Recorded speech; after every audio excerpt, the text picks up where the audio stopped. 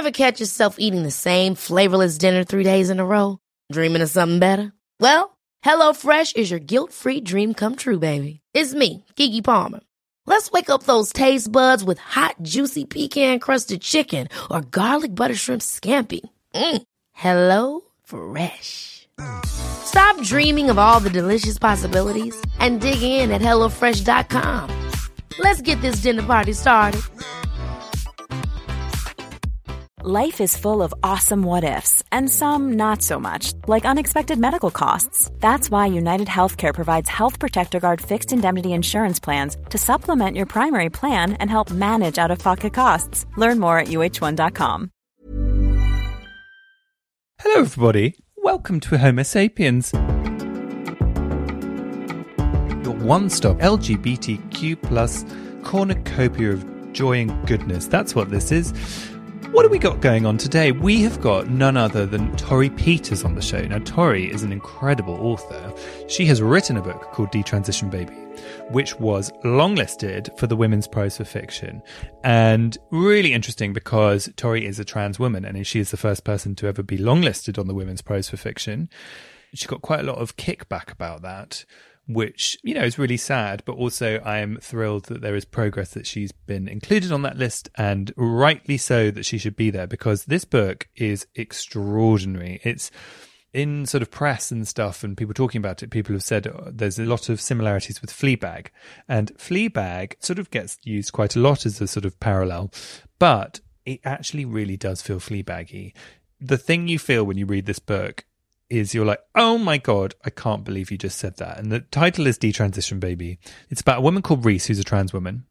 And she is approached by an ex of hers called Ames. Ames is a man. Brackets, Ames was previously Amy. Ames had transitioned and became Amy and then detransitioned, hence the detransition in the title. Ames has got his boss pregnant. The boss is called Katrina, and they don't know if they want to keep the baby. And Ames and Katrina come to Reese, the lead character. Well, I think she's the lead, but I think they're all kind of even. And say, would you like to raise this child together?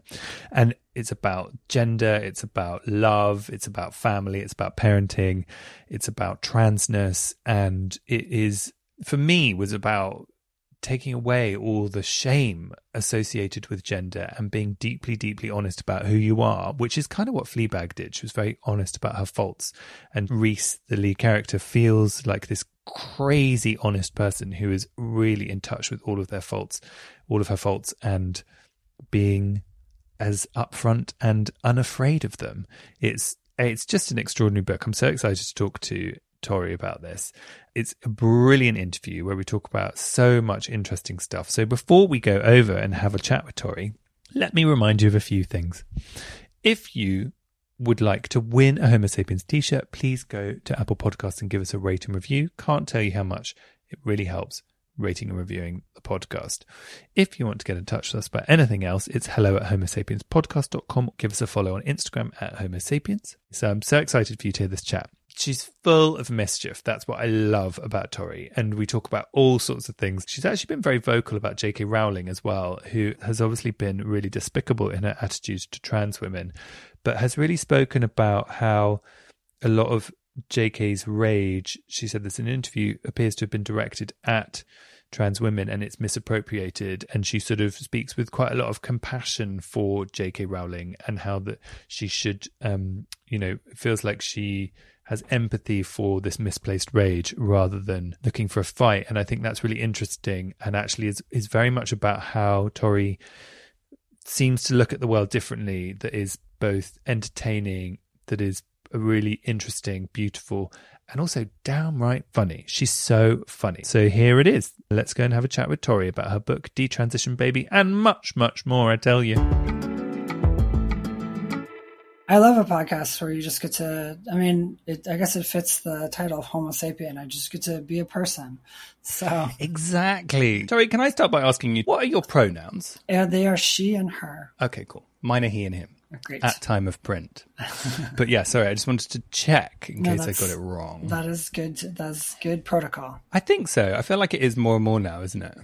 Yeah, I think it is good protocol, except I feel like when I'm around all trans women, and then because culturally we do it, I think, more than everybody else. So then also we are more sick of it. And it's like, and there's like we've gone like through like the wormhole, and now we're all like annoyed to have to say our pronouns, even though like the very culture of asking for pronouns, I wouldn't say it's entirely on our behalf, but there's a way in which that is the case. So it's funny. It's like, in a certain way, the pronoun check for me is like a oddly cis phenomenon, like in a certain way, like, but I'm nonetheless appreciative of it.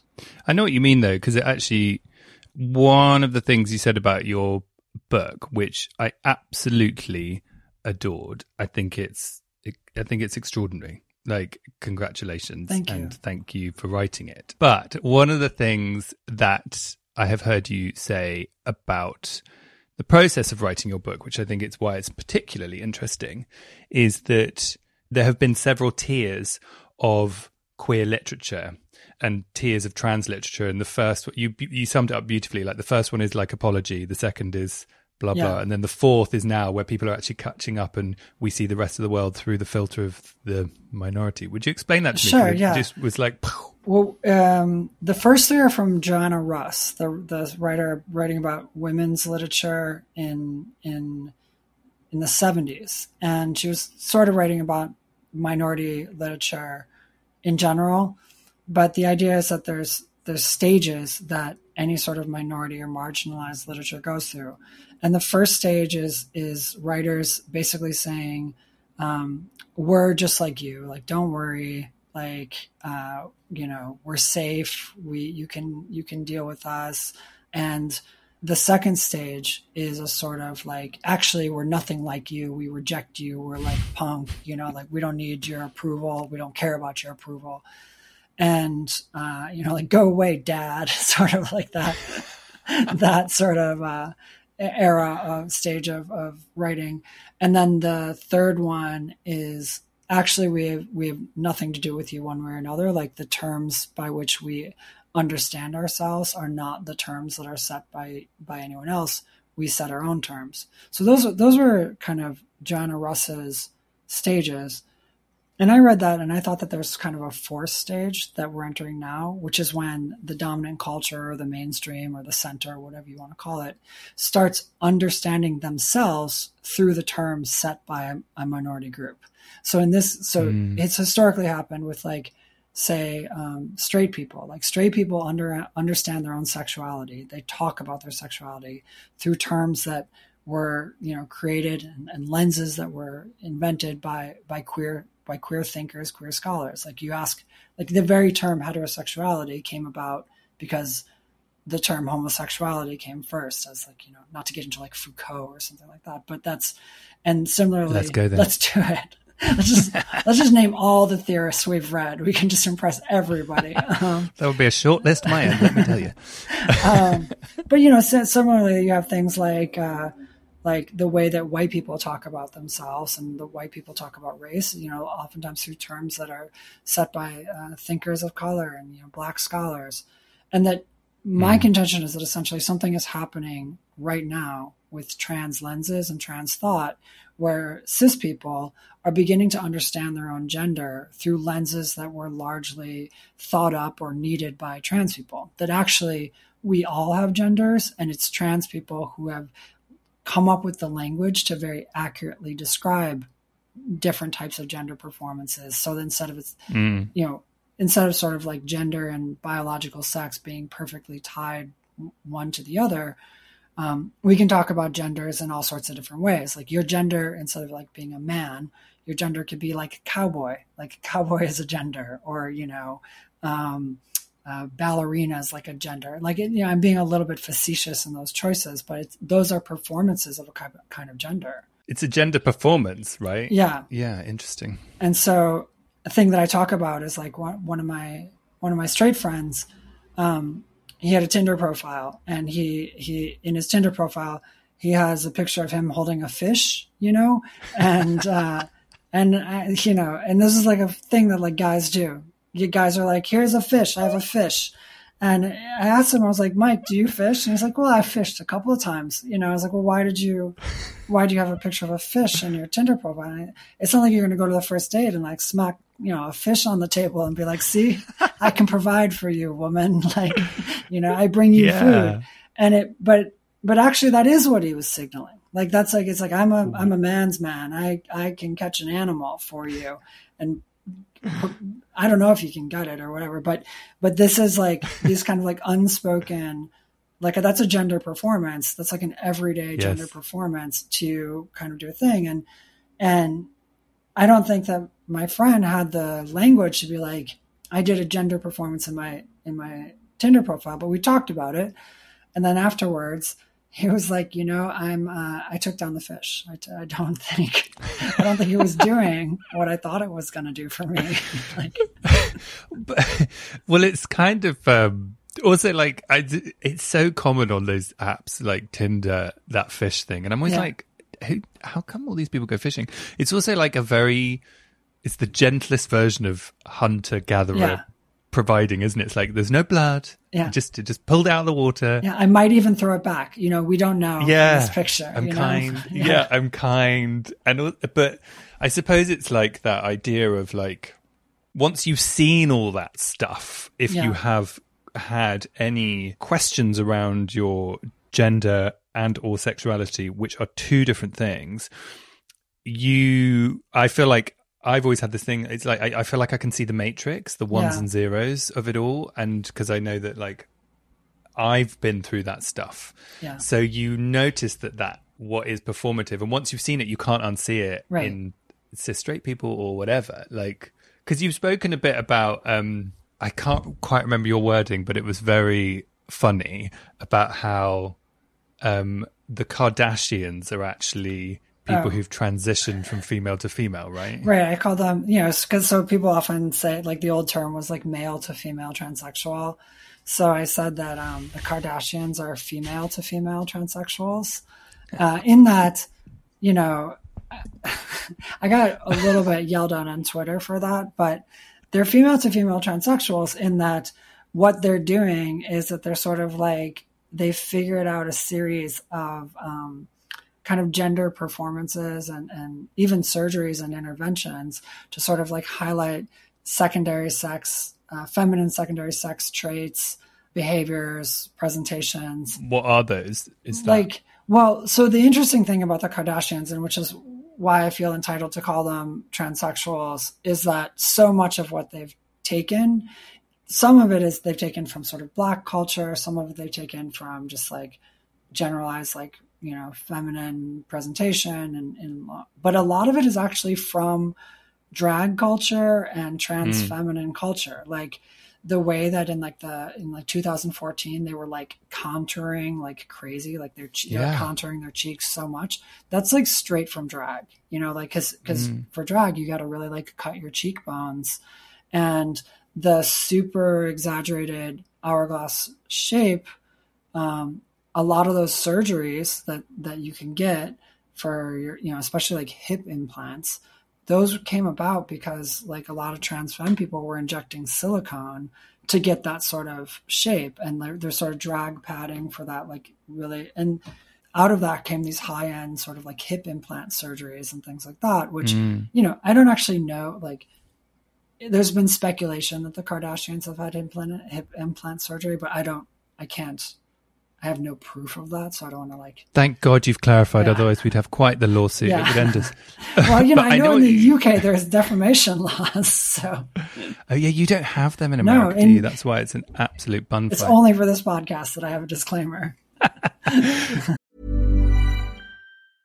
You should celebrate yourself every day, but some days you should celebrate with jewelry. Whether you want to commemorate an unforgettable moment or just bring some added sparkle to your collection, Blue Nile can offer you expert guidance and a wide assortment of jewelry of the highest quality at the best price. Go to BlueNile.com today and experience the ease and convenience of shopping Blue Nile, the original online jeweler since 1999. That's BlueNile.com. BlueNile.com. Hey, it's Paige DeSorbo from Giggly Squad. High quality fashion without the price tag. Say hello to Quince.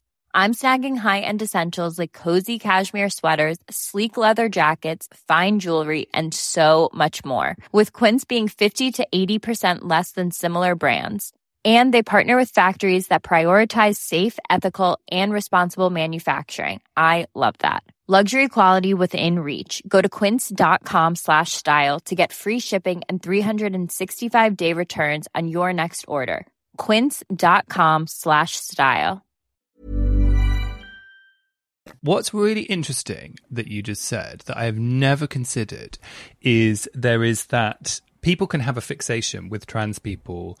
Often if you Google them, what comes up is suggested is before, after. Yeah. And what also happens is they do the same with the Kardashians. People are obsessed with what Kourtney looked like when she was younger. Totally. Because she didn't look the way that she does now. Yeah, that's absolutely something that's going on with the Kardashians. And like, the nice thing about the Kardashians is that they make transition available to everybody, right? That like, that they've given everybody a model and permission to be like, well, if you want to transition, you don't necessarily have to transition across genders. You can transition within your gender. You can go from I don't know, Oxford scholar to Marlboro man, if that's the trajectory you'd like your transition to take, and that in fact that's actually very freeing, right? To instead of being like we are away and we have to stay away, you can change, and it also means that like none of it is really real. Like there's no sort of authenticity, and I think that is itself freeing. Like if you like a particular type of man, like let's say you like a laconic woodsman, let's say, absolutely up my street, right. Just so you know, you don't actually have to like go into the woods and find a man who's been living in his long johns, not speaking to humans and eating only pancakes for the last 10 years. You can ask your partner to do that performance for you. And if none of it is real, then there's nothing worse about your partner doing it than the man who's lived in the woods and has no social skills. So might as well find the person with social skills, like that. This is it. Yeah. So, instead of like, I think about this a lot, as having dated men as a woman, that it's like, actually, maybe don't, the things that I thought I needed or that were like markers of masculinity, that were like authentic, getting rid of authenticity means that I can actually date nice people who treat me well and just ask them like, to do a thing for a little, be mean for just 2 chop hours. Some wood. Yeah. Chop some wood, be mean, 2 hours. Then we're back to, treating each other well. And that's an enjoyable way to live. It's so true. And I'm being mischievous because you're being mischievous. But like, I always remember saying to my friends when we were younger that my other gay male friends being like, the problem is if you find someone who's like a really hot thug, the problem is like that's really hot for a second, but then you got to spend the rest of the day with them and it's really boring. Right. So what's the point? And I'm being reductive and I'm being rude, but like it's sort of, there's something in that idea of like incorporating kinks into the real everyday life that's not going to work. And I think that like that is also quite, I think that a hot thug is a hot thug because he thinks oftentimes he has to be, right? That he has to be. And that if you can tell that hot thug, like, look, all you need to do is do it for like 10 minutes, first impression, then you can be decent, that would actually be quite freeing for the hot thugs of the world to like, to basically be like, I can take off this like performance. I can take off this armor that is exhausting that I wear every single day without change. That'll be quite liberating for the hot thugs of the world. I've never spoken before to an audience of hot thugs, but I'm just going to, pretend. Between us, we can find one. Yeah. But no, I think it's really, I think it is interesting that the most kind of, a stereotypical toxic masculinity, ultra hyper masculine men I have dated, like in short, brief moments, it's never been long term, have always been the most childlikely fragile underneath. I've always Yeah. found. I've always found like I thought that I was weak because I was very feminine. This is my own shit, I Yeah. had when I was younger. But then I would be with these people who I would be drawn to because I thought they made me better. This is all when I was younger. But I was like, God, you're so fragile. And I think that men are actually the most fragile.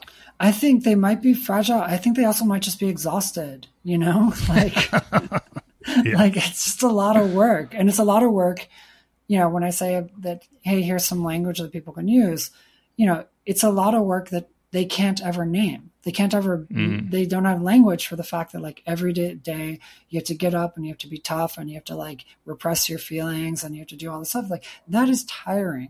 That is like, it's not even like, it's like when I'm tired, I'm fragile too. So it's like, just giving them this language, when I say this, that the gender performance is actually, and like the language that trans people have come up with, most of my book is about how it could be useful for cis women, and like also as like a story and doing all this other stuff. But the thing that nobody ever asks is the way it could be useful for cis men, especially like hypermasculine cis men, and they're the ones who are most apt to sort of reject it out of hand, to not consider it.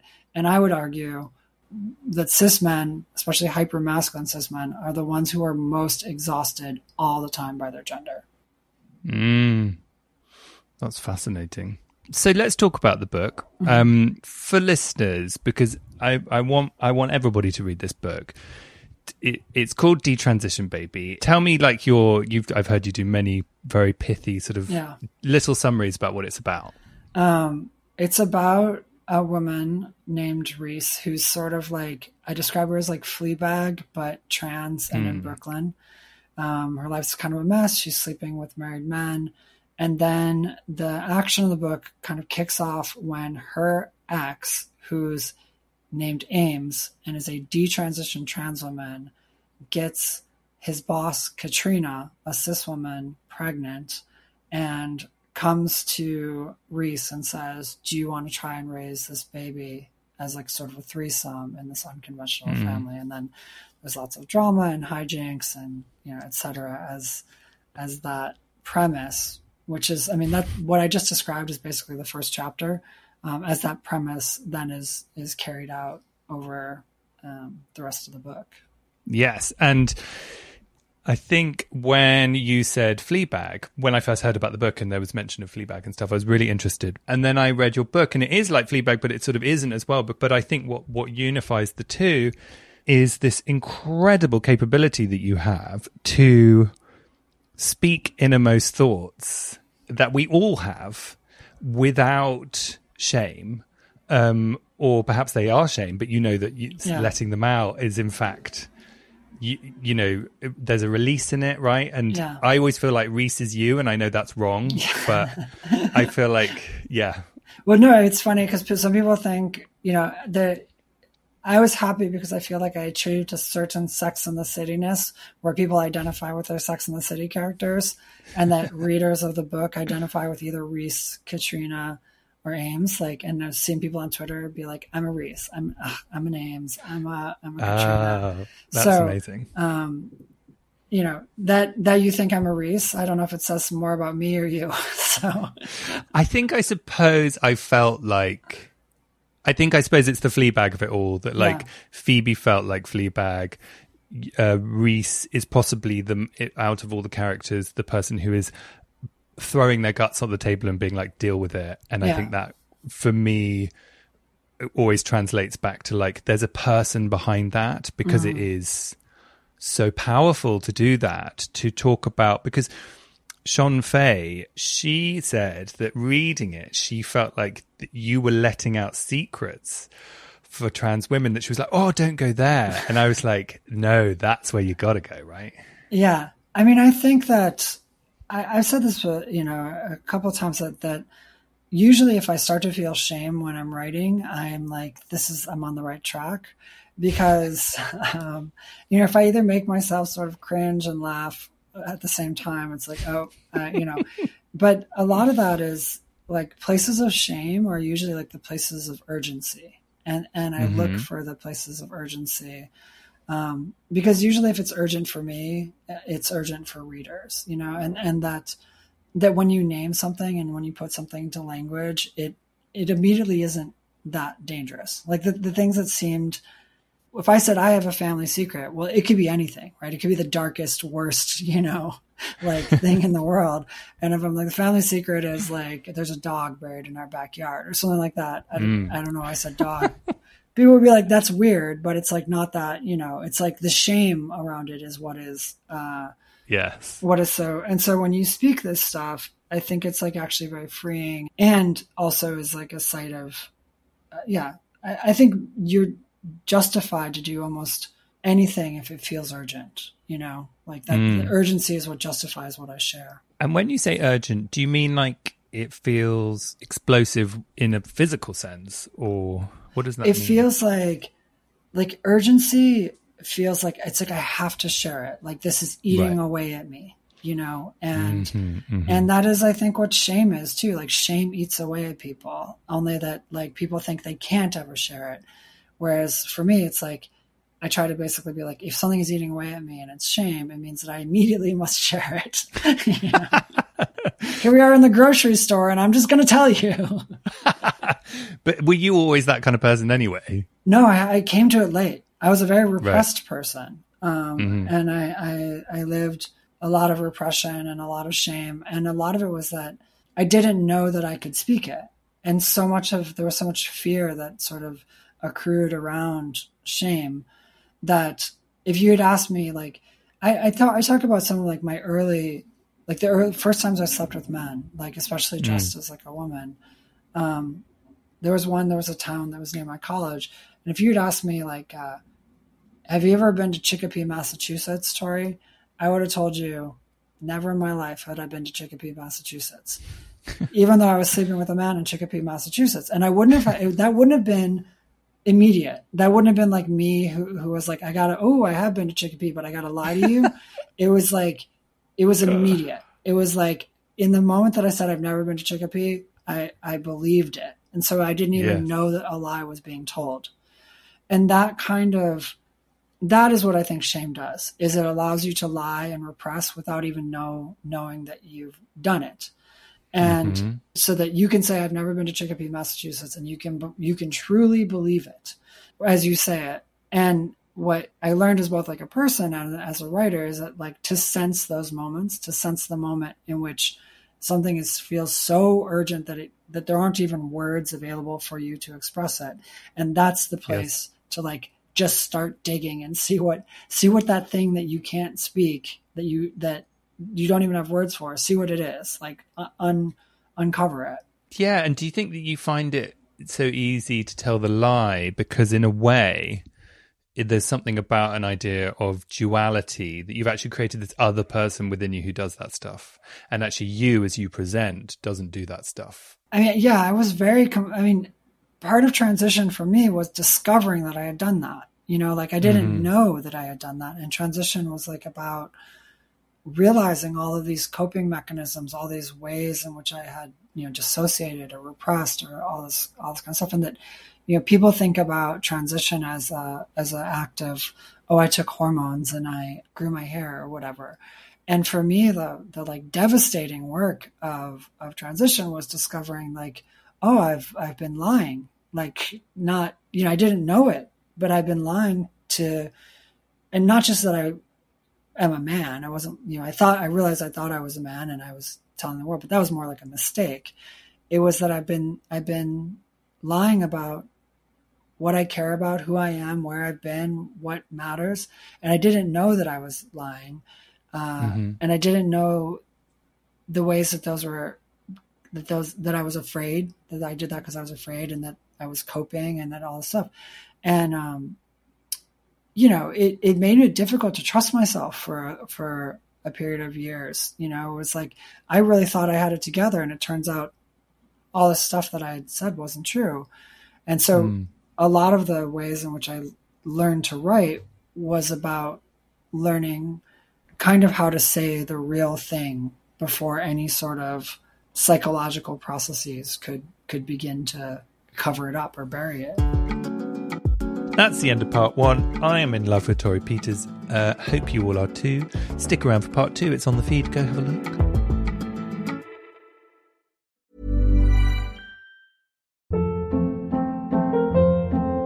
Hold up. What was that? Boring. No flavor. That was as bad as those leftovers you ate all week. Keke Palmer here. And it's time to say hello to something fresh and guilt-free. Hello Fresh. Jazz up dinner with pecan-crusted chicken or garlic butter shrimp scampi. Now that's music to my mouth. Hello Fresh. Let's get this dinner party started. Discover all the delicious possibilities at HelloFresh.com.